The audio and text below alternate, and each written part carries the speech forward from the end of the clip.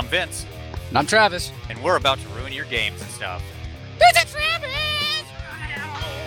Welcome to Undesign. Well, hey there, Travis. Hello, Vince, my old friend. How are you? Hey, man, I'm good. I'm ready to talk. Talk. Glad to hear it. Yeah, so that's what we're here to do, as usual. And I did a rolling thing on our random table. I gotta say, I really love random tables. I think we covered that sometime long ago. We did. Random tables. But I tell you what, I love them because so last couple weeks we covered kickstarting your RPG, right? Yeah, it was a big one. That was our thing. So we talked a lot about, ways to give your game the best chance on a Kickstarter campaign. And I think the thesis of it was that anyone can make a game and have their dreams come true, or something like that, right? You can achieve your dream of having your own RPG published, self-published, but whatever. Yeah, it was all super happy. But this week, through the magic of random tables, we rolled, are there too many RPGs, or is the market flooded, or whatever, right? Yep. That's very funny. So, I hadn't thought about the connection of these two things before you brought up this point, but you're right. That is ironic. Yes, it's indeed. it's kind of, I'm going to call it magical. I'm not going to call it ironic. It's magical. Mhm. We didn't fake this roll. It just happened that way. I love random tables. I'm just saying. So, okay, what is this then? All right. Are there too many RPGs? How was it actually titled? I don't even know. Exactly as you said. Are there too many RPGs? Is the market flooded? Right?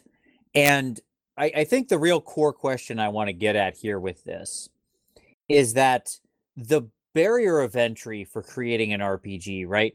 It's not the RPG playing market is not the biggest market, right? It's bigger than wargaming, smaller than card gaming and video gaming and so on and so forth. That's kind of where it falls, right? But Yeah, it's in a pretty good space, I would say, though. It's got a nice sized market.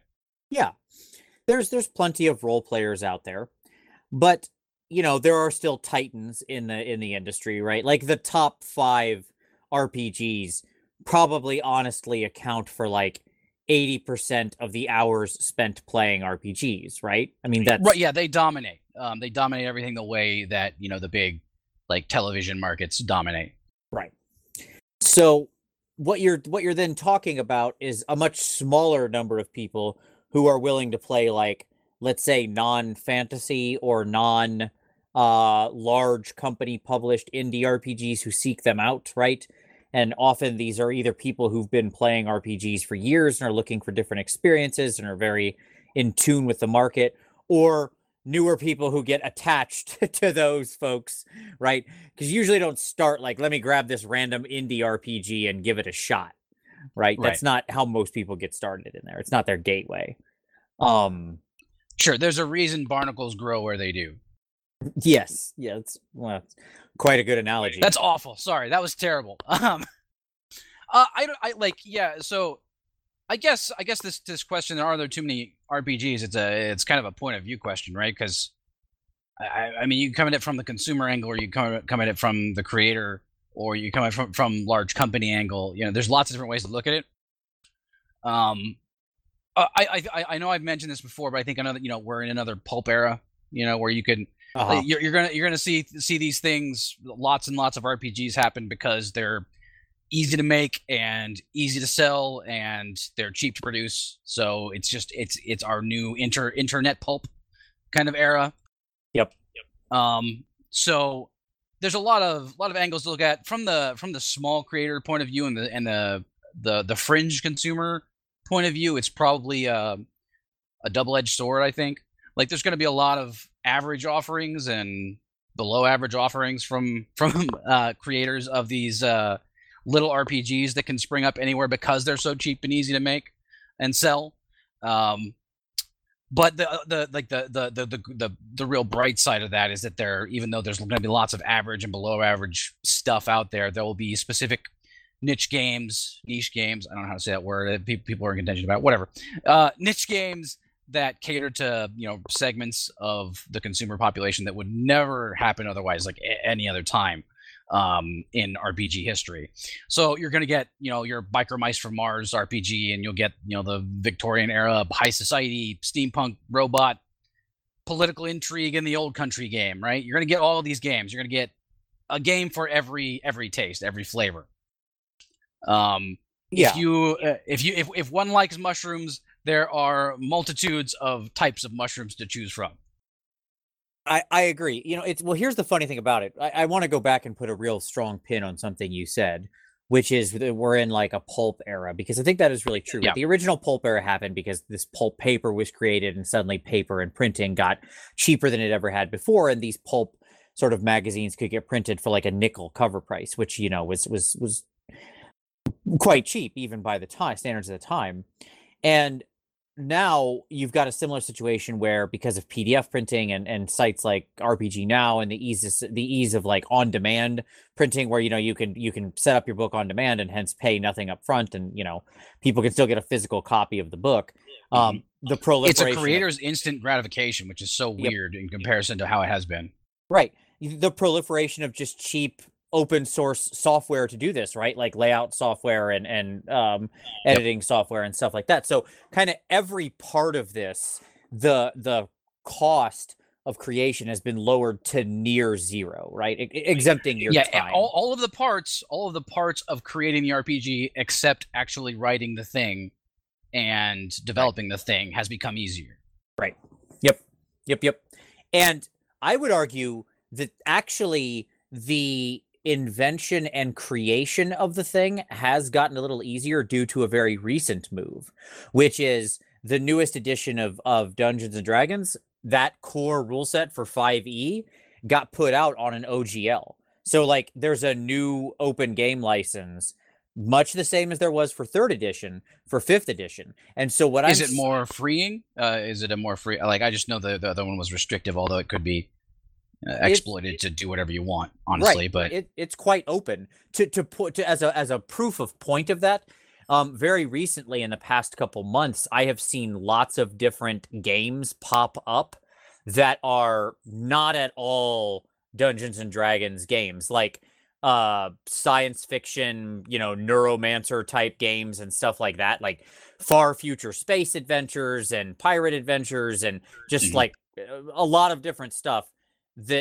So for example, as right now, as of this recording, the number 9 most popular sort of hottest title on RPG Now is a book called The Strange Stars OSR Rulebook, okay, which is sort of a fantasy science fiction type of thing, mashup, whatever you want to say, right? Yeah. And it's using the Dungeons and Dragons open, rules, okay, to do these weird, sort of space science fantasy adventures, and that's far from the only one. Right. So what you're saying is you have the Snap-on rules available to you, Yes. so that part of the development of a game is already almost completely handled for you, if you so choose to take that avenue. Right. Exactly. And I see a bunch So that of makes these. it even easier. Yes. So it comes back to only development of an idea. that's the only part that hasn't been made easier. Right. And what that's, when I was at I think what prompted this question was when I went to Gen Con last year. I go to Gen Con every year. I've been there every year for the past 11 years. I love it. It's great. It's gone. Like, in the time that I've been going there, it's gotten more and more massive. It's ridiculous now. I don't remember how many people they had last year. It was either 60 or 70,000. Mm-hmm. Yeah, things have really changed in a decade. Yes. Like, that is more than doubled in a decade, which is crazy to think about. But when I was there and walking around, they opened up the size of the exhibition hall this year, because last year it was really cramped and not enough people could have space they wanted. They dedicated a whole nother massive hall to the exhibition hall. Okay. So now it is just sprawling. There's 30 plus rows, okay, of vendors. And the number of RPG vendors this year, it's staggering, right? Was staggering. It's like going to a comic book convention where every single booth has its own product to sell you of that thing. Here's another comic book series. Here's another comic book series. Here's another comic book series. Well, it's starting to feel like that with RPGs. Yes, and I don't want to downplay other movements, because obviously this isn't solely an RPG phenomenon, right? We could easily Right. have this conversation about board games as well, because Board certainly, games, graphic novels, there's tons of stuff. Any kind of game, really. yes. But since this is largely an RPG podcast, that's why we're focusing on this. And I think that RPGs feel it the hardest, because RPGs are largely creative ideas without sort of other extraneous needs put into place. That is to say, what I mean by that is, when you make a board game, you've got to still pay some amount of money to China. It may have gotten cheaper, but you're going to go to a Chinese factory and have them make pieces and a board and stuff like that, right? There's shipping and cost. There's still there are. some I know money. RPGs are kind of in between. It's like you have this space between when you're writing pure words and just writing a story, and then on the other end of the spectrum, you're making a board game that has pieces and parts. Right. And somewhere in the middle lies RPGs, where you can't have pieces and parts and stuff, but it's also mostly the writing of words. So Yeah, it's even minimized of the amount of, say, art you need, right? Like, you can get away with a lot of RPG Yes. books get away with fairly minimal art, whereas like if you're going to do a full-fledged graphic novel series, you've got to, have that's going to be distinguished by the quality of the art. right, but the often. quality of the art, or the style of the art, or whatever. Right. Sure, certainly. And an RPG could, honestly, could probably live on a single piece of artwork. Like an entire RPG could live on a single piece of artwork. Like you could just have a cover and then a mobile, a mobile platform only book, which is meant for e-reading and, on your phone or on your Kindle or whatever. Yep. And it's just words because it's meant for a mobile platform where you're just supposed to be reading, right? You're not like looking at pictures or whatever. Yeah, absolutely. So I believe an RPG could easily stand on that alone, just with a cover piece, So and that could cost you as little as $20, depending on who the artist is. You know what I mean? Sure, especially if you happen to know somebody who's willing to do you a solid, right? Right. That could be a $0 thing if you know an artist. Yeah. Yep. And so what this has done is meant that because there's this sort of zero barrier to entry, you've got open source things that you can pull on, because it's not like just 5e is doing this. There are other open source things out there too, like Savage Worlds has a version of an open source license and stuff like that. What this has meant is that suddenly it's just anything and everything that you could make an RPG out of has an RPG now, right? Yeah. But I think the real question isn't, are there too many RPGs? Okay, I think it's more along the lines of who is this influx of RPGs good for and who is it not good for? I feel like that's probably a better question, right? I think that's a fair point. So let's break this out from a buyer player perspective, whatever you want to say, right? Right. The customer perspective. If I'm not a creator, I'm just a shopper, consumer. I consume. That's yes. all. Right. Of RPGs. Then to me, this is probably mostly upside. The downside being that there's some like opportunity cost, I suppose, right? Of like, if I have a limited budget, I can only play so many. If I pick one, I don't get to try the other ones that I might want to try. And most of these games only have very, very limited previews. Like even if you buy on like RPG Now or whatever, you're going to end up like, or Drive Through RPG or whatever it's called. You're only going to get a few pages as a sample, as opposed to going to a bookstore and looking and flipping through a book and reading the sections you want to read. You only get a little bit. So you have to kind of really weigh your options, and then when you get a stinker, you're like, right. And not just that, but if you look at these, 5 different things and you're like, I want to try them all, but I only get to pick one, opportunity cost is a real thing. You actually feel the negative pain of not being able to have those things you never had, right? Like it's this weird sort of... Right, it's worse than getting one that you actually do want. Right. It has a much higher psychological impact. Yeah. The other thing I would say is just actually the noise of like sorting through this, right? Like if I want to find a good one, it's not like I can just necessarily trust. There's not a lot of things I can go to just instantly trust. Right, there's no IMDb or Rotten Tomatoes to know about all these games, right? Yeah, like I can go to ratings, but even popular games, like once you get out of like the top 10 or 20 on RPG Now of titles. Right. You get down to those kind of popular stuff as in comparison. Yeah, you're gonna get to a thing that has like 4 ratings, 5, 8. Yeah. Yep. You know, And it's just, how do you decide based on 8 other people? It's just no good. right. So, you know, and when 4 out people, of 5 dentists approve. Okay. right. Like, okay. Exactly. So, you know, I can read their reviews and think about it, but it's not a lot of information to go on. So I've got to kind of Right. like, In my head, I'm thinking that's probably just the people who live with and are friends of the people who made this game, you know? right. So now How I've got can to you go know? out to like Reddit and, you know, to forums and like post about this thing and say, is it good? And why is it good? And get That's a feedback, lot of like, effort. yeah, just to try a game, right? Now, now I don't want to overstate these negatives for the consumer, because I think overall there is still a lot of positive. These things are also often cheaper, right? Like normally if you're talking about a PDF, these things are usually somewhere between 5 and say, you know, $20 for most of these PDFs. If you're buying it in that form. So, you know, that's not too bad compared to say getting the physical copy of the book. And even then the physical copy of the book often is still quite reasonably priced in most cases, right? Yeah, you're gonna see stuff, you know, under $40 usually. Yeah, and you also have your needs met, right? Like you might have wanted a game about, like you might have wanted a Spelljammer-esque sort of science fiction fantasy exploration of riding around the stars with weird hippo people and, you know, harvesting suns for their hydrogen while at the same time running from giant space squids. But there was no RPG that was really serving your needs. Well, now there probably is.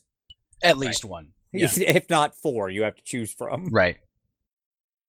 Um, I don't know. Is that bad? Like, you know what I mean? Is that a bad thing? no, I think that's probably a good thing. Although it leads directly into the creator thing, right? The creator problem is much more real, because even if you have a great idea and you have, like, even if you've designed an amazing RPG, right? Your story is on point, your art is good, you know what I mean? Like all of this is rock solid. Okay. The reality is it's going to be harder for you to break through the that audience noise. you want is still pretty slim at that point. Yeah, it's just going to be harder for you to break through the because you're noise. you're not one of the big 5. You're not going to have your fingers in enough things to get enough people to take note of what you've done, and so your little slice of the consumer base is smaller and smaller, and that's what's happening, right? Right. Every one of these that comes out in some way, you know, like shears some number of potential clients off of every one, right? Because It's divvying all these shares up. yes, and people can play multiple games, so it's not just like a one-to-one mutually exclusive thing. I know that, but there is some of that going on, right? Sure, people can play Yeah, 2 games, but they if you're can't play gonna go- 20. Yeah, if you have excuse me, as a creator, if you have like have the massive ego that's so big that you think that you can put out a generic RPG rule system amidst all of the other masses of RPG generic systems, like there's just so many of them, then your likelihood of success is fairly slim, because it's not niche enough. Right. Like you can't find an audience, right? It's hard. Yes. So the chance of being that breakout hit, of having a game that truly, like, what do I want to say? Like a game that truly hits and becomes something that sticks. Your Fate thing happening, you know, Right. like Fate popping up, Yes. and being a thing and a real thing. You know, that's probably in, you know, that bottom 20 that we were talking about. It's not top 5, but it's up there, right? And it's pretty popular. Oh, yeah, absolutely. Fate is very, very popular. Yes. I mean, especially by the standards of what we're talking about here, right? Yep. So yeah, your chances of being like the next Fate is really slim. Like, and that's assuming, by the way, you go to the mattresses, that you're working all the social media angles and popularizing things, doing everything we talked about in the Kickstarter episode, right? And you're doing all of that squared, not only up to release, of the Kickstarter or the project, but throughout, and you're still going on podcasts and talking about it and drilling and drilling and drilling and drilling, right?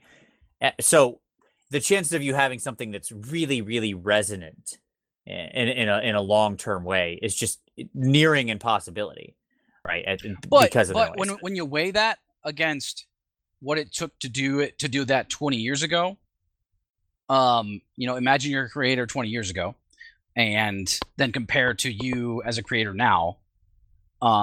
Is that a bad thing or a good thing, or how did the scales end up balancing, right? Sure. Like, is it better or is it worse than what it was?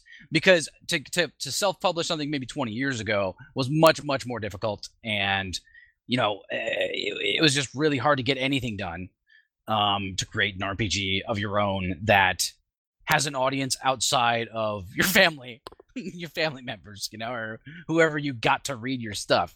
Right. So I think it's still better. I still think it's better. It's much better now, flooded or not, because at least there is some opportunity. Because I feel like most of these things would just never have existed if they didn't have that opportunity. Like, they just never would have gotten out of, here's some notes in a binder stage. Yes. Let me tell you how I see it. It's a flattening. Okay. Here's what I mean by that. Before, what would have happened is you had less of a chance of ever even getting published, right?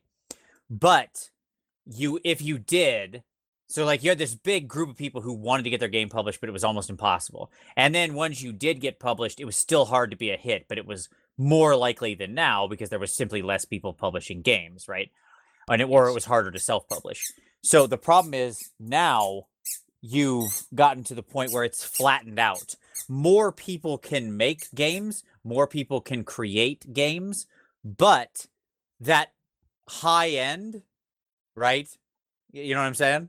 Has now fallen down. It's kind of all flattened. Yeah. So the bottom and the top have come closer together. Yeah. Yes. Exactly. Overall, I think this is one of those things that has, like a lot of the things that we cover, right, where it has both good and bad consequences. I don't know. I feel like the good is stronger though. Like, I think I feel like, as far as everything we've talked about, I'm still happy that there is an overabundance as opposed to what it used to be. Right. That we have. I mean, truly, we are somewhat complaining about an embarrassment of riches. Right, like, let's be honest. So sort of. I mean, it has. It kind of has. It harkens back to our discussion on the era of the D20 rule set, right? Yep. Where it's just this. There is a din of stuff, and it's hard to wade through it sometimes and to pick out things that are great. So, but when you do find great things, it's amazing because those great things wouldn't have existed if that hadn't happened. It's a tough situation. I totally agree. I actually like that very much as a way to think about it. Like, yes, you might have to put in some more work to find the really great things, but the flip here is those great things, as you said, just wouldn't have been there before. No matter how hard you looked, you wouldn't have found them, right? Right. So I think that is worth it. So to me, if I had to answer my own question of is the RPG market flooded? And you do have to, because this is what the podcast is about. That's a good point. My answer would be yes, it is. It is definitely flooded. Okay. Okay, but what about the other part of the question? Okay. Are there too many? Are there too many? That's the other part of the question. Exactly. The answer is the market is flooded, but there are not too many. That's my answer. There may be some tipping point, right? Maybe there is some number that is just like, okay, now it's just too much dam breaks.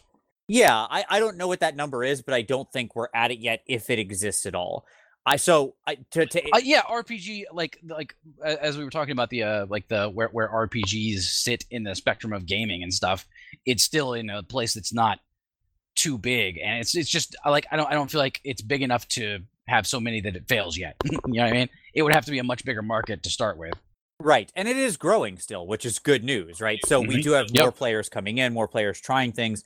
And my hope would be that this growth of these varied types of RPGs among the indie set makes for more people sticking with the hobby longer, right? Because whereas in the old world, they might have started with D&D, but then, said, well, okay, I feel like I've gotten everything I can out of D&D. I want to try other stuff. And then they looked around and they were like, well, I'm bored with D&D, but I don't like these other 5 RPGs that exist that they can see on their local game store shelf. And so that was it, right? They're done. They just quit playing RPGs because they didn't want to play one of those 5. Now, if they get in that same situation, they can be like, oh, but I have this 700 I could choose from on RPG now, and maybe I can get my group interested to try, the seventh space sea explorations in the 7 seas of the Galactic Empire or whatever, who knows. So yeah, I think that in the end, there's a definite upside here. Despite the fact the market's flooded, it's flooded in a good way. It's good flooding. It's like flooding a pool. You want it full. There you go.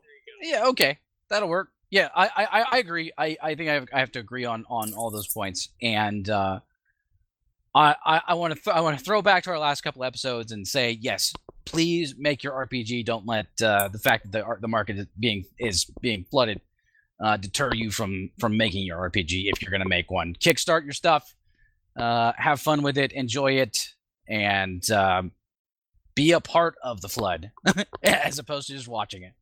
That's right. Are there too many RPGs undesigned? There you go. I agree. That is undesigned, my friend. It's flooded, but in a good way. It's like jars of clay. So thank you very much, everybody, for listening. We always appreciate it. As always, email is down below. Shoot us a note with anything you want to hear us discuss in the future or with any questions you have. Always love to hear from you. And as always, we'll talk to you next time.